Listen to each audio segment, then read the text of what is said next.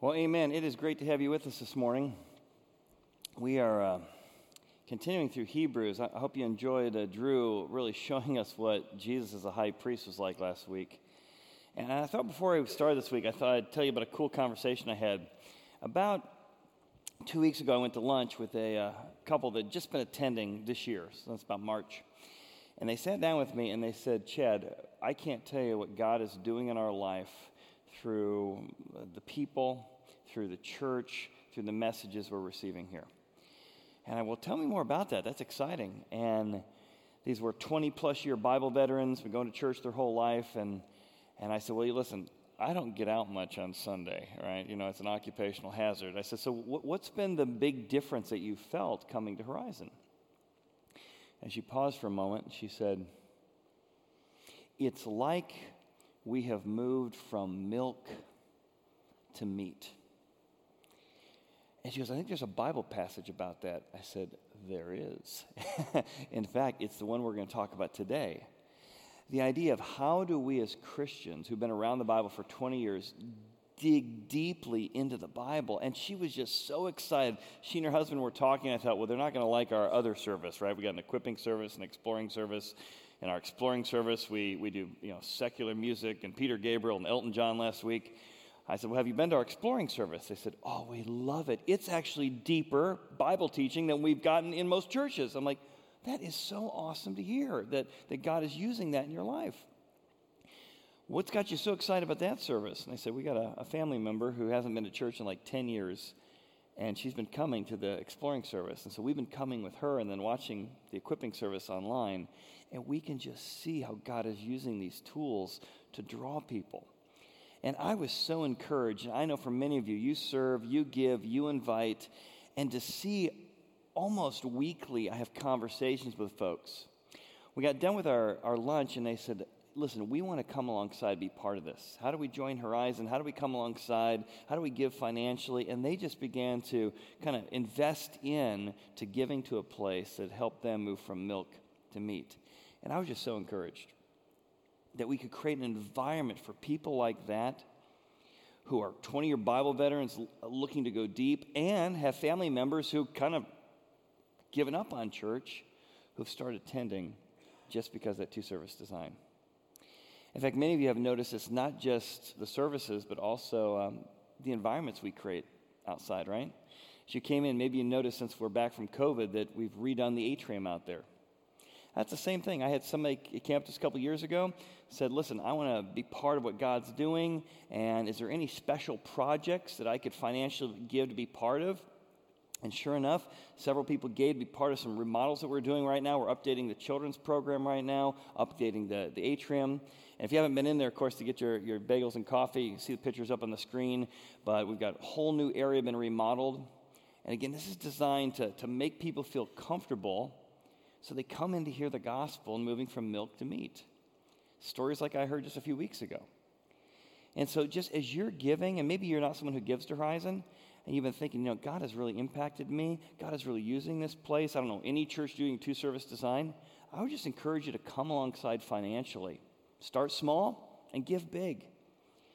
We give to a lot of things in our lives, but these are the things that make eternal value here at Horizon. Or maybe you're at a place where you want to serve. What's kind of cool about our new atrium, besides the look of the new table and the new furniture and things to help people feel more comfortable, is that now we are actually grinding our own coffee.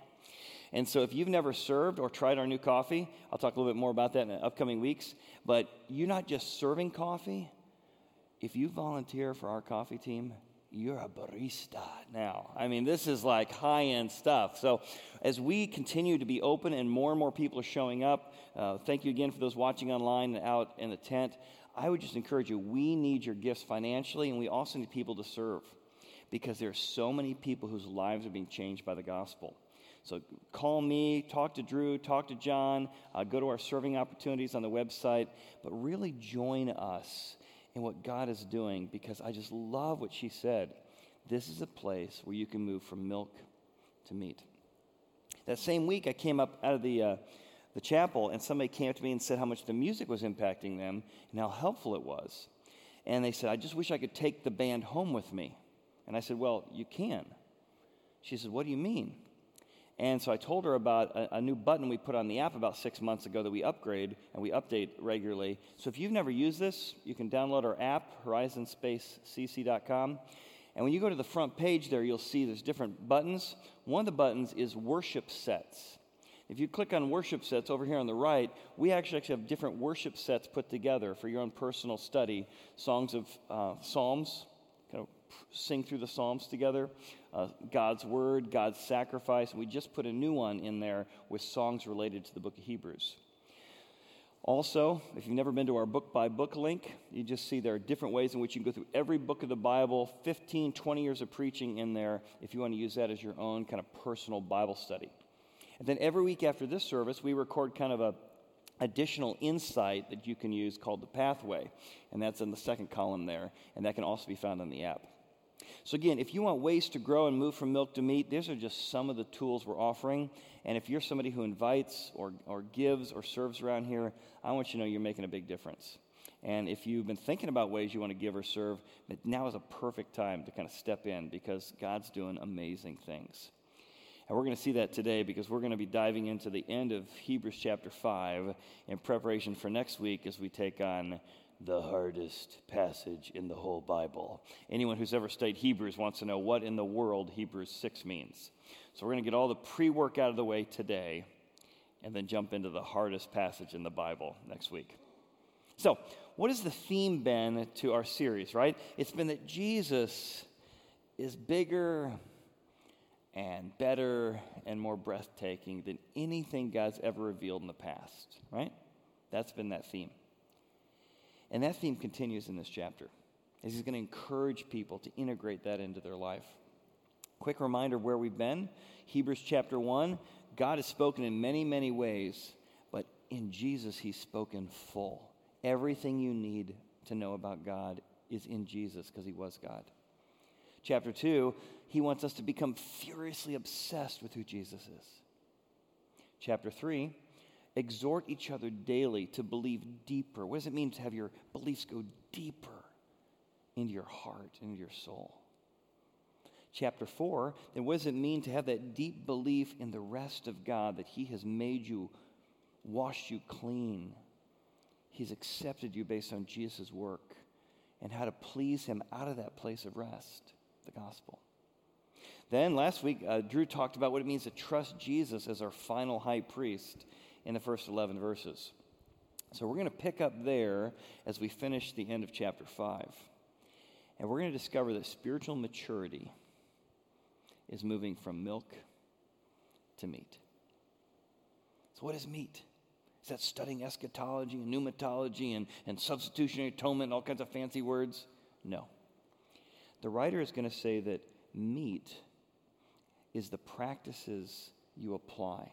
Do you know how to take the gospel and apply it in everyday life? That's what meat is. It's not just information that you learn so you can answer Bible trivia questions. So today, how do we move from milk to meat? By putting the gospel in operation in our life. We're going to learn some things to pursue and some things to practice. And my hope is it will give you access to the power center that is the gospel as you move from milk to meat. Let's start with the first one. What does it mean to practice applying the gospel as the A to Z in your Christian life, not just the ABCs? For many of us, we think the gospel is, yeah, Jesus died for me, died on the cross, I'm getting to heaven, good, check, I prayed a prayer many years ago, I'm good to go. But our writer has been saying, no. Everything you struggle with, every area of temptation, every bad habit you have, if you could apply the gospel to it, you would find victory. The gospel is the power of God unto salvation. It is the A to Z of your Christian experience. It's not just the entry-level stuff. And here's how he speaks to his audience to say exactly that in Hebrews. Look what he says. For though by this time you ought to be teachers, chronologically you've been around the Bible, chronologically you've studied things, but you're not maturing. You're not at a place that you can teach this stuff. Why is that? Well, he goes on. He says, you need someone to teach you. You should chronologically be able to instruct other people and disciple other people and model the life, but you're still in need of being modeled too. And again, you need someone to teach you the first principles of the oracles of God. You haven't even got the basics down yet, despite how long you've been around it. And you have come to need milk, not solid food. So think like a baby who can't quite chew yet because they don't have teeth. You've got the bottle. You guys are still in bottle mode, guys. Come on. It's time to grow up. It's time to move on. So what does it mean to get from bottle mode to meat mode? Well, here's what he says. And you have come to need milk, not solid food. For everyone who partakes, so something about partaking, but when you partake only milk, you're unskilled. Now look at that word. Milk people are unskilled in the word of righteousness, for you're a babe. Now that's not information, it's a skill. In fact, the word in Greek actually means to be inexperienced. You're inexperienced or unskilled in knowing how to take all this theology and all these things you believe and all these things you've heard and apply it or put it into practice. You're unskilled. You haven't learned the skill, the meat of putting it into practice. He goes on. Solid food, the meat I'm talking about, is for those who are of full age. That is, those who by reason, you got to engage your brain to do this, of use. Look at that. You know how to use it. Use your understanding of God. Use your understanding the world's a broken place. Use your understanding of what the gospel did and how the Holy Spirit's alive in your life. It's something you practice, something you're skilled at, something you use. And you use it and you have your senses, all 5 senses and your spiritual senses exercised. See, again, it's something you do. You know how to exercise, how to put this into practice. And when you do that, you can discern good and evil. See all the words he uses here to talk about this idea of maturing is the idea of putting this message in practice. I had a old pastor in Chicago, and he used to say, the church is filled with spiritual porkers eating at the trough of Bible doctrine. And those spiritual porkers need to get out and exercise. And there's nothing wrong with loving Bible study and loving sitting at the trough of good doctrine. I love good doctrine. But doctrine's only good if you know how to put it into practice. It's not just I need one more Bible study and one more. It's take that good stuff, devour the good stuff, and then exercise that good stuff. So let's practice that for a moment. What does it mean to exercise the gospel and to put it into practice? Let's take the idea of criticism. When you're criticized by your spouse, by your boss, do you immediately get defensive? Now, if you do, you probably don't know it. So I'll say it this way. Does your spouse get defensive? Are they good at taking feedback? Are you good at taking feedback? Now, if you're not, no one likes to hear disappointing news, right? Nobody likes to hear critique. But let me show you how the gospel helps you take critique. Somebody criticizes whatever it is. Your performance as a husband, you didn't take out the trash, you didn't whatever. Your performance at work. If you are your performance, then it's going to be very hard to not be defensive, right? Because they're not just attacking, they're not just critiquing on something you've done, something you've said or didn't do. They're critiquing who you are. The gospel says, I am not what I do. My identity is who God made me to be. And what I did here, I may have made mistakes. In fact, there's a high probability that what my son has brought up, what my wife has brought up, what my husband has brought up, there's a high probability that they're bringing up something that Jesus had to die for. Right? He died for a lot of things I did wrong. There's a high chance that one of these things my co-worker's bringing up is one of those things he died for. So I'm open to feedback because my identity is in something far higher than my performance, good days and bad days. So I can incorporate feedback. Now, how many people do you know who are good at doing what I just described? Carry the one, don't need to carry the one. Right, you could probably count on one hand. That's what it means to exercise. Now, when you give critique, what does it mean to exercise the gospel, to be skilled in this? Very similar. Which is, I say, God is so gracious and so kind. He doesn't reveal all my sin to me at once, thank goodness. He comes alongside. He puts grace and truth in place in my life. How, when I give critique, can I surround it with love and grace? And you're becoming skilled. I'll give you another one. Just any sin or temptation you struggle with, adultery or lust or being unkind. The gospel says all things, small and big in our eyes, all require Jesus to die. So I hear the lies in my head that say, it's not a big deal. It's not going to hurt me. God will forgive it anyway. And I'm not believing the gospel, which means I agree with God that this little sin, this critiquing, this unkindness, this impatience required Jesus. Just this one thing required Jesus to die. I need to take this really seriously.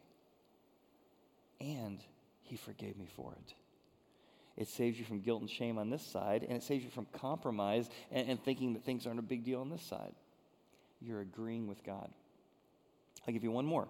Management. When you're managing people, often people are so surprised to find out that the people they manage are sinners. I talked to somebody recently and said, Chad, are people always this cruel and always this mean and always this unruly? These people call themselves Christians and they are so narrow-minded and so self-centered. And I'm like, you don't believe the gospel deep enough yet. He's like, what are you talking about? The Bible says every human being, though made in God's image, has a heart that's desperately wicked. Do you believe that? Yeah. I don't think you do, because you're surprised at how wicked the people are that you're working with. That's why we need accountability. That's why we need grace and truth, right? How many times over the years have I had new parents, and I was a new parent who did this too, and your kids get caught lying by a teacher or a coach. And how many times have you heard a mom or dad say, no, my son would never lie? Really? Really? Jesus died for all the liars, but your children, because you've been such a great parent, don't lie. Well, my kids lied and I lie. So we are liars in the Oven family. And so we're not surprised when we lie. It's not a good thing, but we need to repent of it. But yes, the chance that my kids lied, the chance that I lied is highly probable. But see, the gospel says I'm not defined by whether or not I have obedient children. I can be open to critique. I don't have to say silly things like my kids don't lie, because I believe the gospel. This is the idea of applying. You're able to discern good and evil, Hebrews says, because you're applying the gospel to everyday life. You're able to see this idea of how the gospel is God is just delighted in us. He doesn't rub our noses in it, but he does woo us back to him. I'll give you one more story. I was skiing this last winter season with a buddy named Bill. And Bill said back in the day, before they actually had skis that had brakes on it, there was actually a rope that tied from your boots onto your ski. So he was skiing out west of this big resort, and he hits this big bump, comes over the snow, and the ski breaks that little cord. And the ski just keeps on going down the hill. And he's chasing after it, hits a big drift of snow. He goes and digging into this thing about 15 minutes. Dig. Couldn't find it. Frustrated and angry. He said he came back to that ski resort 3 years later. Just on a whim. I'll check the lost and found. He looks lost and found. My ski! There it was! He was so excited. I've never been so thrilled to be reunited with my ski. I'm like, really? It's like, yeah. He didn't pound that ski. Look how muddy you are. I can't believe you've been sitting here getting dust for 3 years. I can't believe the string broke. He just was celebratory that which was lost was found. What if that was the spirit we had toward people who don't believe the same way we do? We really saw that every person you engage eyes with, you've discerned yourself to say, these are people Jesus died for. Annoying people he died for, irritating people he died for, people you're related to that are annoying, he died for. And they're eternally valuable. Now, putting into practice the gospel. Second thing he says is, I want you to mature. I want you to move. I want you to pursue Jesus-like maturity. Not just get to heaven basics. Like, what's the least I need to do to get to heaven? I got my ticket. No, that's not enough. You should be teachers by now. You need to move on. You need to be pursuing. My goal is to be like Jesus. Jesus made me in his image. He's perfected me based on what he did. How do I live consistent with this vision of who Jesus made me to be? That's so much better than just, what's the least I need to do to get to heaven? Am I in, am I not on? That's what he gets at here in the next part of the verse. Here's what he says. Therefore, guys, if you're going to mature, you need to leave this discussion about elementary principles of Christ. It's got to move on. Let's go on to perfection. The word maturity. Is your goal to be more conformed like Jesus? Or just to get to heaven? Guys, we've got to mature. We've got to grow. We've got to move from milk to meat. Don't go over again the same old stuff. What do you mean the same old stuff? Well, the same old stuff. The foundation of repentance from dead works. He's going to mention 6 things here. Repentance from dead works, faith toward God, doctrine of baptisms, laying on of hands, resurrection of the dead, eternal judgment, and this we will if God permits. Those 5 categories or 6 categories, what he calls the elementary things. You're like, those are the elementary things. I don't even know what the baptisms are. And wow. So we're going to spend today looking at those 6 little phrases. So it's going to feel like I'm not even in the passage, but I'm actually going to take each of those phrases, of those 6 things, what he describes as the elementary things, and say, let's get those elementary things secured and how to apply it. And then we'll move on to maturity. So what are these things that we need to pursue to have Jesus-like maturity in our life?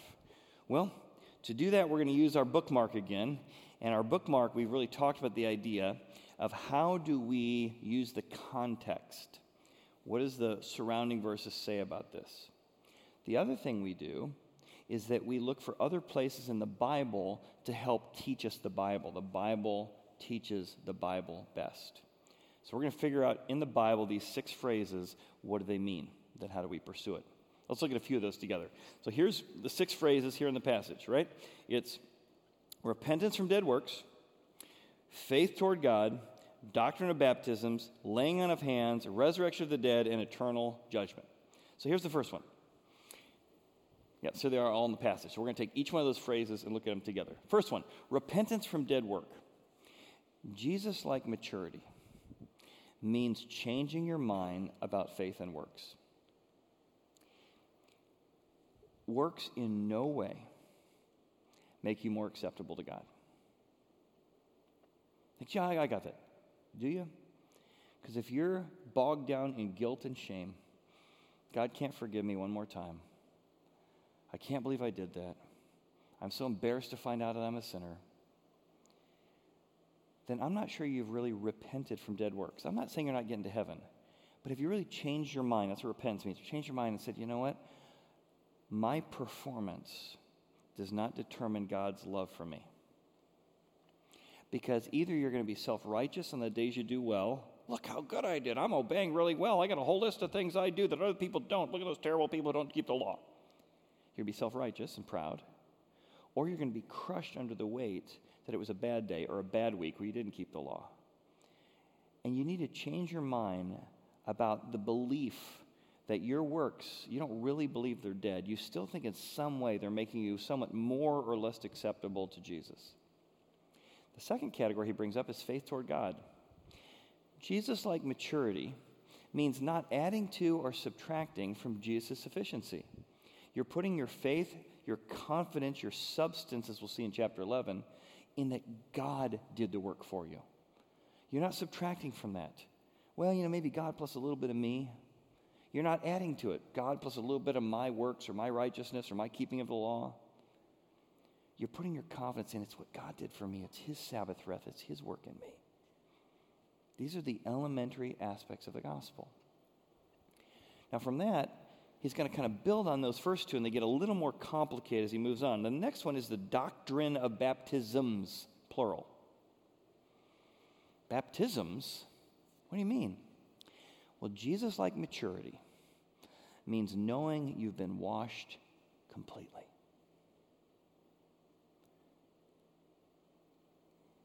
Now, I want us to feel that and put that into practice today. There's been several baptisms in the Bible. One, because he's talking about the Levitical system, he's going to talk a lot about the lavar washing. You would wash your hands, the baptism or washing before you'd go into the tabernacle. There's a washing before you went into synagogue in Jesus' day at what's called a mikvah. It's a weekly washing or daily washing. There's another baptism we talk about today called believer baptism. There's John's baptism, and then there's Holy Spirit baptism. So just touch on a few of those. He's been saying, guys, you're committed to this lavar washing. Remember last chapter, this chapter he already talked about priests. Every day the priests, the high priest and the priests, as pure as they were, they had to wash themselves in this lavar. It pretty much looks like a bird bath, right? So here's a bird bath. But every day, no matter how pure they were, even though they were priests, they had to be washed, and the washing was never enough. You're never clean enough. You're never washed enough. Never, never, never, never, never. That baptism pointed to a future baptism, a future washing. And even in Jesus' day, before you came to weekly synagogue, you would go through mikvah, which is pretty much like a giant hot tub, a little pool. And you'd come down and you'd wash yourself. It's a reminder, I'm not clean enough. I've done wrong things. I've got secrets. I've got habits that people don't know about, but God knows about. And so I have to wash myself so I can enter sacred space or come and study Torah. But you've never washed enough. You're never clean enough. You're only as good as your last washing, and it didn't really take care of it anyway. So baptism. Then John the Baptist's baptism came and said, repent, for the kingdom of heaven is near. And that's the idea. You need to prepare yourself for what God has coming. But we practice what's called believer baptism. This is all through the book of Acts. This is people who say that washing at the lavar pointed to the ultimate washing in Jesus. The synagogue washing pointed to the ultimate washing in Jesus. John the Baptist was preparing us for the ultimate washing that was Jesus' death on the cross. So when you become a Christian, it says, by one Spirit, you were baptized into one body. There's a spiritual baptizing or identifying with Jesus. You become a part of the body of Christ. You've been made to drink of the Spirit. He puts the Holy Spirit in you. And Jesus was talking to his disciples one time, and he says, guys, when you become a Christian, it's like you've taken a bath. You don't need to keep getting into heaven, keep asking Jesus into your heart, keep asking Jesus in your heart. You've already taken a bath. So just daily let me wash your feet. Just let me kind of remind you that you're washed. Let me remind you that you're clean. He says, he who is bathed, who I've washed, you're completely clean. You're clean. Let me just wash your feet. Kind of agree with me that you've been cleansed. So believer baptism is something we practice here at the church.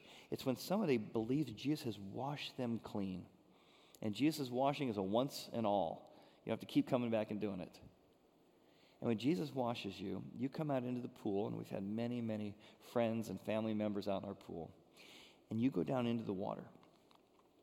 And it's a reminder that you have died with Christ, and all your sins are buried with him in the grave. And you come up out of the water, a reminder that you've been washed clean and you have a resurrection spirit in you. And we cheer and we celebrate because that is a powerful symbol of the believer being baptized and going public with that. You know you've been washed. You're not living in guilt and shame and condemnation anymore. You're living with grace and truth and joy. Have you ever been baptized? Maybe your application today is not serving or giving. Maybe moving from milk to meat is saying, I want to be baptized. We have 2 baptisms coming up this fall. I'd love to talk to you about it. John would love to talk to you about it. Drew would love to talk to you about it. Do you know you've been washed completely? And if so, wouldn't you want to tell everybody? That's what baptism is. So that was our third phrase, baptisms. There's a couple other baptisms. I can't go into a few of them. The Holy Spirit's baptism we'll talk about some other time. But these are the major baptisms that point to Jesus' fully washing of us. All right, what's the next phrase he talks about here? Well, this is interesting. He says the laying on of hands is the next phrase. Now, people lay on hands when they send people into ministry, but I think he's talking about the Levitical system still back at the tabernacle. And there was a technique used by the priests. He just talked about priests in the previous verses. Because again, this is the context principles we look at. When you laid hands on something, there'd be a transference of your sins from you to the other thing. So laying on of hands was the idea that a priest would do. You can look these verses up later if you want. Leviticus 1:4, 4:24, and 16:24. But it's the idea of what in Hebrew is called the samacha, the transference. A priest would come, and he would have you place your hand on your goat or hand on your lamb, and symbolically it would represent this thing that's going to die. What I've done wrong has been transferred to the lamb. It's going to die for me to pay for my sins, to keep me clean. Transference. And what the writer of Hebrews is going to say, there ain't enough lamb and there ain't enough goats to keep you clean. Just had to keep doing it and keep doing it and keep doing it and keep doing it. But Jesus' transference, Jesus' samach, is when you place your hand on Jesus. Everything you've done, past, present, future, gets transferred to Jesus. And you are fully cleansed. Jesus is enough. So the laying on of hands of Jesus is a recognition that everything got transferred from my sin to his account, and vice versa, by the way. This never happened with the sheep or the goats. All of the righteousness of Jesus got transferred to me by the laying on of hands. Now, what does that mean? That means that as a Christian, how do you put this into practice? Not Jesus plus the approval of others makes you worthwhile. Right? When you struggle with an idol like approval of other people, you say, well, I was having a good day, but so-and-so's mad at me and I just feel like I'm crushed. Okay, well, that's disappointing. But Jesus' transference, his acceptance of me, his well done, my good and faithful servant of me, is enough. I don't need Jesus plus approval. It's not Jesus plus good status in the community makes me acceptable. Now, whether I have good status or don't have good status, Jesus' transference of value to me is enough. It's not Jesus plus a successful family. I can actually say, yeah, my kids might lie, I might lie. I'm not defined by my family or the obedience. It's not Jesus plus I obeyed really hard, make me acceptable. No. All of those things are a lack of confidence in the transference of his righteousness to me. You've added something. You've added something. I'll tell you, my buddy Mike, several years ago, he'd come from a Catholic background, and he really was struggling. He knew Jesus died for him. He knew Jesus kind of gave him a second chance or gave him a new opportunity to kind of do better, but then he'd not do better and have to go and kind of go through the whole process of getting more grace. As he was wrestling with this idea, is it Jesus plus my obedience gets me to heaven, or just Jesus? As he wrestled through that journey, he said to me at lunch one day, he said, Chad, here's what I came to believe. I realized that Jesus was enough. And I thought, how silly is it that I think that something I'm going to do today, this week, or this year is going to somehow improve on Jesus' death? Right? As if, you know what, Jesus' death and resurrection, pretty good, just needs a little tweak here and there. And you know what would be perfect to add to Jesus? You know what Jesus is lacking? A little bit of me. Yeah, a little bit of my obedience, a little bit of me keeping the law, a little bit of me kind of tweaking it here and there. He said, that idea, I realized it's so silly. But I believed it for 40 years. I had to actually recognize that his righteousness was transferred to me and I wasn't adding anything to it. Isn't that good? That's the gospel. Okay, two more phrases. Next phrase he says here, as we move into the next one, I love this idea because it's about the resurrection of the dead and eternal judgment. And the resurrection is a theme through the entire Bible. And it's sometimes hard to see in the Old Testament, but it's there. He says, I want you to pursue Jesus-like maturity by recognizing the resurrection of the dead has been God's plan all along. What do you mean?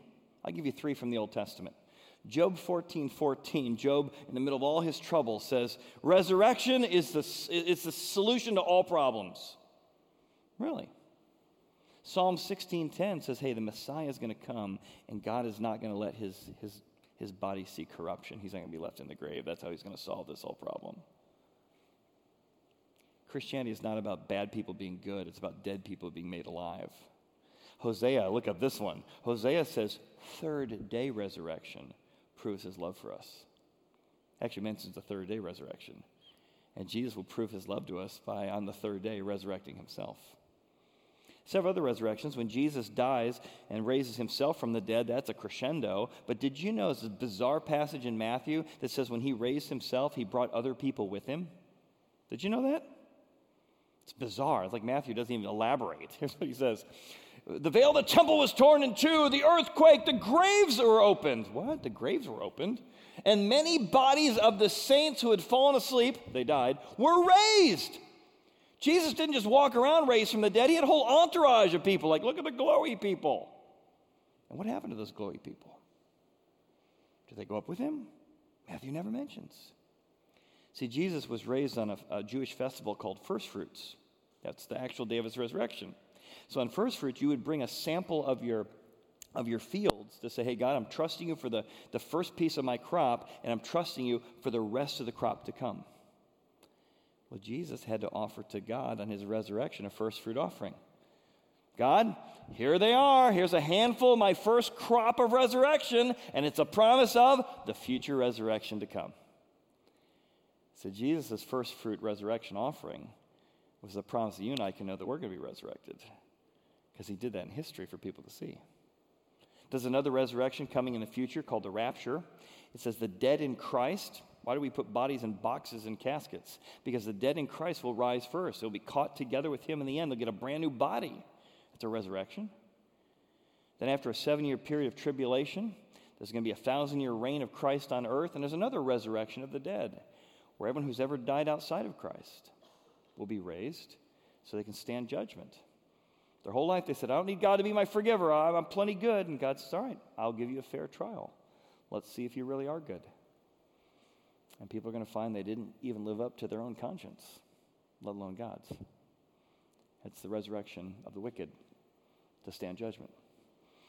Which is why understanding this means we've got to put it into practice. Evangelism is important. Inviting people to church is important. Investing in all the ways you invest your time, your money in things. Investing in a place like Horizon. Investing your conversations in ways to say, boy, eternity matters.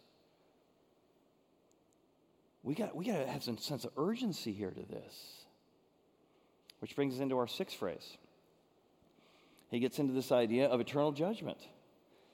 Pursuing Jesus-like maturity is important because there's great rewards for doing what's right, and there are high stakes for people who don't accept Christ. And that's why we've got to be intentional about this. And to do that, I think we need to understand this concept of eternal judgment. I think a mature believer needs to understand the difference between the Bema seat and the great white throne judgment. So kind of an end times scale there. The Bema seat is the reward banquet that all Christians stand before God. It's during the tribulation you stand before God in everything you've ever done. Every time you swallowed your pride, every time you persevered, every time you trusted God and kept serving and kept growing, kept giving and kept serving. God has been taking notes. And at the judgment seat of Christ, the Bema seat, he will reward you. And you'll be so surprised you forgot you did that. You can't believe how God used that. Jesus says, whatever you do unto the least of these, you've done unto me. And I think I'm going to stand before God and say, God, it was very, very difficult raising a son with autism. But you said what I did unto him is what I was doing unto you. And Jesus, you were very hard to potty train, let me tell you. 10 years it took, Jesus. You got to work on that. And Jesus, you didn't sleep very well. But it's the least I can do for you, Jesus. It's the least I can do. Whatever you persevered, whatever you've suffered, it's the least you can do for a God who died and came to earth to rescue you and I. And at that Bema seat, you will look at that moment and say, oh my goodness, why did I not arrange my life to serve and to give more to your kingdom? I spent so much time on self when these were the eternal rewards available to me. See, pursuing Christ-like perfection is an understanding of moving from milk to meat. It's an understanding that I'm going to stand before my Savior, and I can't wait to celebrate what he did through me. And I also am so thrilled that as Christians, I never, ever, ever, ever stand before the great white throne judgment. That's for people who want a fair trial and want their works judged. I don't want that. At the end of your life, you get fairness or forgiveness. Christians choose forgiveness. Everyone else wants that fair trial. The only people at the great white throne judgment are those who want God to judge their works. So as a Christian, if you're going to pursue Christ-like maturity, you've got to understand the difference in the judgments. One motivates you with great reward. The other reminds you about evangelism. There's high stakes of people who could have an eternity without God. So, what's our application today? What's the key takeaway of all these pieces? Chad, you said it's not about information, I know it's about putting things into practice. 3 ways all of this helps us apply. 3 things. 1, find your forgiveness. Do you know you're a follower of Jesus? If you don't, today's the day to say, God, I want you to wash me clean. If you're having trouble forgiving someone else because of what they did and how bad it was and how long it went on, receive the power to forgive them by realizing how much he washed you and forgave you. See, when you've been fully washed, here's how you put this into practice to overcome bitterness and anger and vengefulness. It's moving from milk to meat. You find humility and exaltation in your identity because it's a triumph of Christ. You're humbled. You're not any better than anyone you've ever met who's struggled with any addiction. You're all equally humbled by the gospel. And you're equally exalted. It doesn't matter who has more friends or who has more popularity. You are equally exalted because the God of heaven calls you by name. Throw away that self-image and that bad self-concept you have. It's garbage anyway. Get a God concept and a God image and be exalted. And lastly, find the motivation during suffering. When you're suffering, when you're going through difficult times, look to the bema seat and say, oh, I will be rewarded for how I serve my master. And share Christ in this life while you have time because of the judgments to come. So this week I want you to move from milk to meat in one area. I've tried to give you lots of examples today of how to apply the gospel in your life. I want you to pick one area. How can you be more thankful of everything that's gone wrong this week, this month, this year? You've been rescued from eternal separation from God. That ought to put a little dance in your step and put things in perspective. Is it being humble? Is it accepting criticism? Is it being exuberant with joy? Put into practice the gospel by moving from milk to meat. Taking this doctrine we just talked about, but learning to put it into practice. Let's pray. Father, thank you that we are a community church that just wants to dig into the Bible. We want to be people who are mature, want to create a place for other people to mature themselves, Father. In all these things, grow us. Make us a community of joy. And a community that just knows how to have life and life more abundant. In Jesus' name. Now, before I let you go today, it's thinking about joy and community. If you have never come to one of our family events, part of our environments is also children's environments and family environments. I want to show you a quick clip of just a way in which you can invite your family into the joy of what we're doing as a church. Let's watch.